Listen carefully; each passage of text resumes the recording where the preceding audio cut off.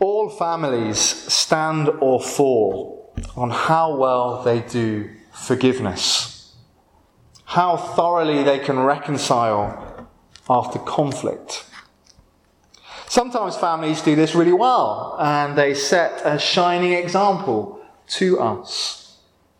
Some of you will know that my wife, Emily, is actually part German. Her maiden name was Ulrich. In the late 1940s, Emily's grandmother brought a new young man home to meet her father. It was going to be a difficult encounter. Her father had just served in the Second World War. He'd been high up in the British Army. Her suitor was a German prisoner of war, who she had met on release from a local camp, working the roads. Before she died, Emily's grandmother told me how nervous she was taking the man she wanted to marry home to meet her father. She expected a serious row, but she was to be wrong. What happened was beautiful. On meeting, her father walked across the room, shook the German's hand and said, "You didn't want to fight any more than I did. Welcome to the family." In a family, the love is deep enough to put 6 years of horrendous war to one side and to put in its place strong hope for the future. Forgiveness and reconciliation bring powerful new beginnings. But sadly, alongside doing it well, sometimes families do this really badly. Sometimes they find it impossible to forgive or reconcile at all. Emily's father was the son of the inspirational couple I've just told you about. He married Emily's mother, and for a long time they were very happy.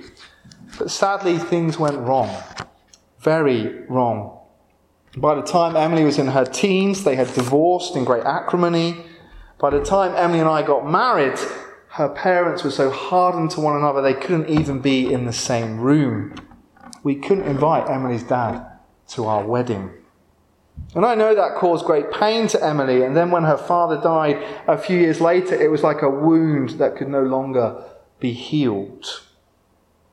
All families stand or fall on how well they do forgiveness, how thoroughly they can reconcile after conflict. And I'm sure you know this to be true from your own family background.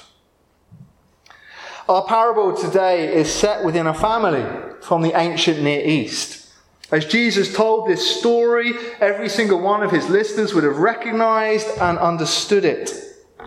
It is a parable about forgiveness and reconciliation, and the importance of those two things to keep a family together. But of course, being a parable, this is a story with many different layers to it. For what family is Jesus referring to here? Is it an ordinary family? 2.4 children and the daily wisdom that we require? Is it a story about the family of God's people, the Jews, and their need to come home? Or is it a story about all human beings everywhere and the desire of our Heavenly Father to raise us to new life and bring us in to his eternal worldwide family of people? Parables are clever. This one works on all three of those levels, and Jesus cleverly designed it to be like that. And I hope we'll pick up something of those layers of meaning as we go through it. But in truth, I want to keep our exploration of this wonderful story really simple. The first thing that I think this parable shows us is that all of us are lost in some way. In my Bible, the heading above this passage is the parable of the lost son. But when you take a closer look, there are two sons in it, and they are both as lost as each other. Jesus is pointing to the fact that all human beings are lost in some way and in need of the love of God. Let's take one son at a time. We'll begin with the obvious one, the younger one. The younger son in this story is headstrong, self-important. He is a fool. He begins by making a very hurtful request. One day he goes to his father and he says, "Father, give me my share of the estate." In those days, the younger son got a third of his father's belongings. The older son got 2/3, but still a third of an estate was a lot. And this inheritance was not stored up for him like money in a bank. In those days, for the father to give him his inheritance, he would have to sell off a third of his land. He would have to sell off a third of his crops and a third of his livestock. Think about that. That action would be very public. The whole surrounding community would know what had taken place. It would be a cause of shame and disgrace. The family would be ridiculed. And also that action puts the rest of the family at risk. This family is about to lose a third of its income, yet only one person is leaving it. There's going to be a shortfall for everyone else. We don't read of the mother or the sisters in the parable, but they would have been there. We don't read of the hired hands or the poor people who the estate looked after, but they would have been there as well. Many people are suddenly a lot more vulnerable and exposed to a crisis like a bad harvest because of this son's selfishness. And of course, we've said nothing yet about the personal dimension to this request. In asking for his inheritance early, the young son has effectively said to his father, "You're an inconvenience to me. My life would be better if you died already." And it's difficult for us to comprehend this living in the West because we're used to children going up and moving away for university or for work. It happens all the time. I live 400 miles away from my parents. But in Israel, this never happens. Children were the lifeblood, the security of the family. As parents age, the children were the ones who would look after them and take care of their daily needs. So this son at the beginning of the story is throwing all the love of his family back in their face. He's declaring, "I don't want to be a part of it anymore." Being no doubt, this request in the opening verse is an incredibly hurtful one. And in many ways, from this moment, his path is set. He would have caused so much shame and disgrace, there's no way he can stay local, so the young son heads off for a distant country. In other words, he leaves Israel, he leaves God's people, he heads out among the pagans. There's no longer any constraints on his behaviour. They've been cast off. And so the young son plunges himself into wild living. The text doesn't tell us exactly what that means, but I guess we assume luxurious food, free-flowing wine, ostentatious clothes. It's the older son who later tells us the most likely thing to have been taking place. He assumes that his brother has wasted the family living with prostitutes. And of course, this cannot possibly last. No one is free to do what they want without limit or boundary. The world simply doesn't work that way. And soon all the money is spent. And to make matters worse, a famine takes hold, and as we're discovering at the moment with the Ukraine crisis, when there's a shortage of grain, prices skyrocket. So soon he is starving. Well, clearly his lavish spending hasn't brought him any true friends, just hangers-on who disappear as soon as the cash stops flowing. And in the end, the young son is forced to sell himself into a form of slavery and the ignominy of working with pigs. Pigs being an unclean animal to the Jews. This young son has hit the pigsty. He is as low as you possibly can go. He has no friends, no food, no security. He has no way of calling on others because he's a long way from his own people and they think he's a disgrace. He has no means of getting himself out of this mess at all. He is lost. Utterly lost. Do you remember a few moments ago I said this parable works at different levels? I wonder what you see being pictured here. Clearly on the immediate level, this parable is a warning about foolish choices. As human beings, we need family around us. We need their love, and so we must respect them. We need the security of home. We need the support of others. Nobody can live a truly independent life. No one can live without reference to their neighbours. No one can keep being selfish and not experience the consequences of that. But then there is the level of God's family, the Jews. One of the big stories in the Bible is the story of exile. In the Old Testament, the Jews consistently rejected God.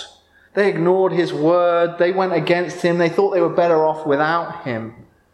And time again, God called them back. He gave them warnings. He showed them his love. But they kept on with their selfish behaviour, which often caused great harm to others. And so in the end, God let them be handed over to their enemies. Many Jews ended up living in foreign lands, Babylon and Persia.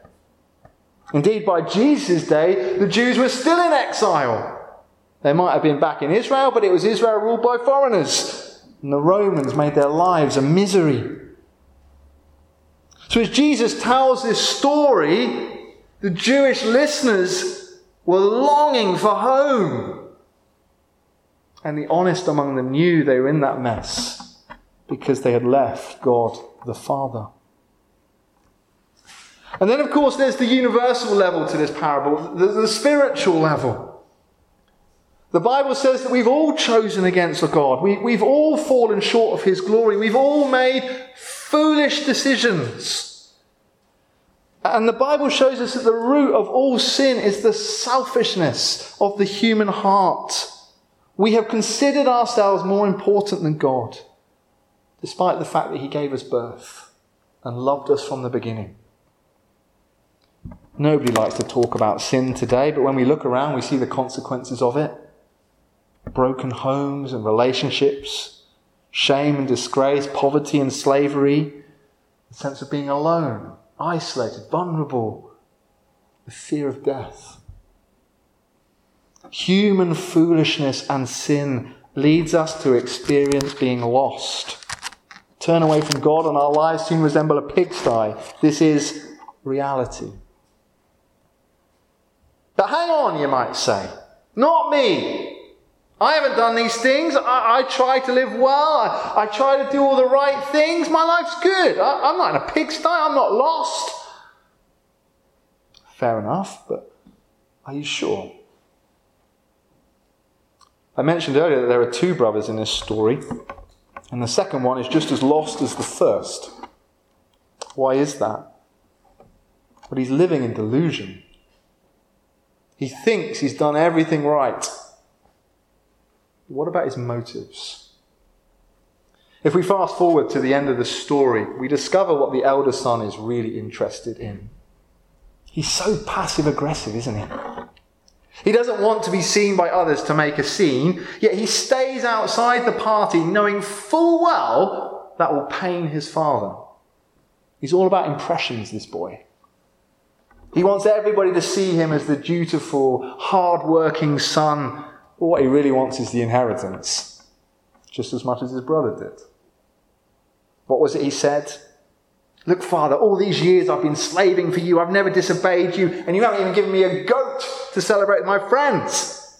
But when this son of yours comes home who's squandered all your property with prostitutes, you kill the fattened calf for him. And his father then says something important. My son, you're always with me. Everything I have is yours. And that's the truth. Because after selling off a third of his land at the beginning of the story to the younger son, that means that everything that is now left belongs to the older son. He already has everything that's coming to him. His father is already treating the elder son as an equal and wanting his son to enjoy that. But he can't, can he? He can't see the wood for the trees. He can't enjoy what he already has because he's working so hard for much more. There's no joy in this son's life, no pleasure, just labour born out of a lack of contentment and the incessant need to compare himself to others. In his own way, he is just as lost. And I wonder who Jesus was thinking about when he told the story of the eldest son. Well, actually, I don't think the original listeners were in any doubt at all. Jesus was critiquing the Pharisees, the Jewish law keepers, the religious elite of the day. You see, they thought they could end Israel's exile by just forcing everybody to keep the rules. So they would constantly distance themselves and look down on those who they deemed to be beneath their standards. Yet all the time, their judgmentalism was polluting their hearts and stopping them from doing good to those in need. And of course, there are many Pharisees still today, those that set themselves up as society's conscience, constantly berating the actions of others, trying to give the impression that they're better.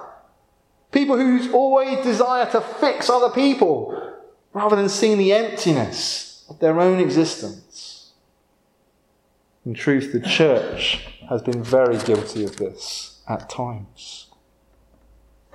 In this story, both sons are lost.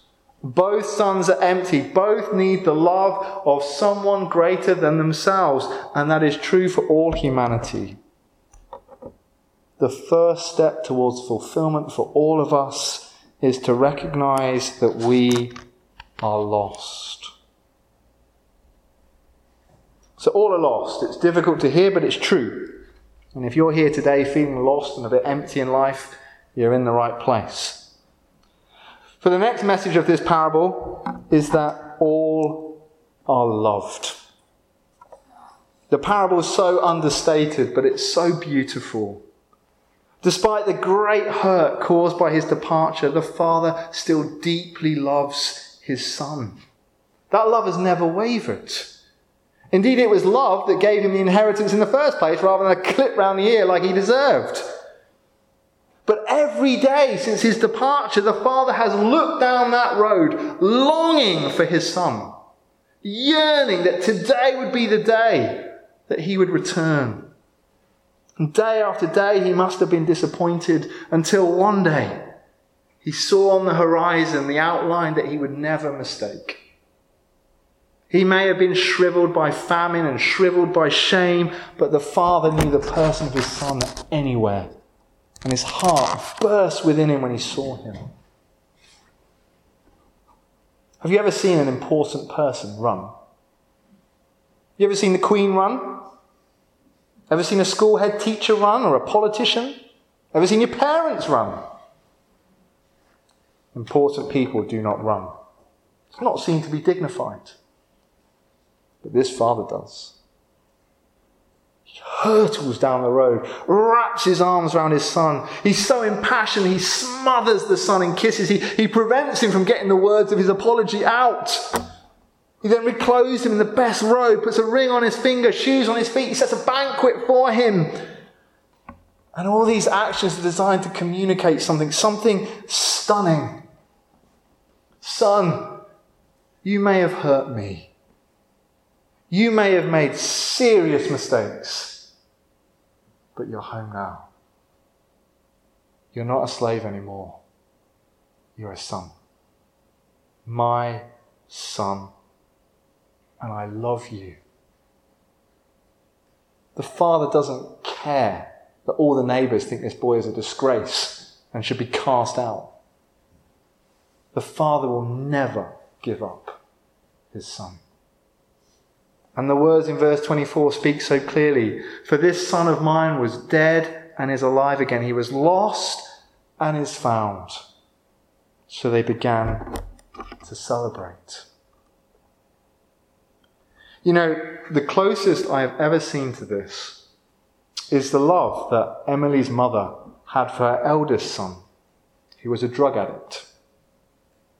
Despite the fact that he broke her heart so many times, stole from her, threatened her, always went back into drugs and crime. Every time he came home, she welcomed him, told him she loved him. Human families are capable of forgiveness and reconciliation if we try. But of course, this parable is about much deeper levels of forgiveness than that. In Jesus, God was offering an invitation to exiled Israel. You can come home. You made terrible mistakes in the past, but follow my son and you'll come home. I still love you. I never stopped loving you. And the same message comes to us. It doesn't matter what mistakes we've made. It doesn't matter how many times we've let God down. He still loves us. He wants us to come home. But notice this. The father shows his love to the eldest son as well. He wasn't just prepared to run down the road. He was prepared to leave the party in full swing. And he comes out to the eldest son while he's making his passive-aggressive protest, and he pleads with him to come in. You see, this father is not going to rest until his whole family is brought back together again. Until his love gives birth to love in the heart of his eldest son as well. You know, Jesus often critiqued the judgmental attitude of the Pharisees, but he did it because he loved them. He wanted them to open their eyes, open their hearts. He wanted to see that they were loved as they were. They don't have to try and keep earning his affection through rule keeping. And today, Jesus loves even the most judgmental of Christians in the hope that we'll change, that we'll welcome our new brothers and sisters that God is bringing into the family, no matter who they are. You see, if we open our hearts to God's love for us, we'll discover that mercy triumphs over judgment. Forgiveness is more important than honour. Reconciliation trumps purity every time. All are lost, but all are loved. We need to receive the love of God for ourselves and pass it on to others. There's one final thing to say about this parable. All are lost, all are loved, all face a choice. The great turning point comes when the younger son found himself in the pigsty. He could have given up, he could have accepted his fate, he could have been too proud to own up to his mistakes and rather died among the pigs, but he didn't. He made the courageous choice to go home. He knew he'd gone wrong. He knew he'd sinned against his father and God as well. He knew he had no entitlement anymore. May well be that he would return home and be a servant rather than a son from now on. But he knew despite all of that, being with his father was the best choice available to him. And the young son made that choice, and he benefited greatly. But did you notice that the older son also faced a choice? His father comes out of the party and invites him in, pleads with him to celebrate the return of his brother. He faces a choice. Is he going to forgo his pride, welcome his brother? Is he going to soften his heart, allow himself to be loved as well? And what's really clever about this story is we don't know what he did. We're left hanging. Did he enter the party or not? In the Bible it says this: "For God so loved the world, that he gave his one and only Son, that whoever believes in him shall not perish, but have eternal life."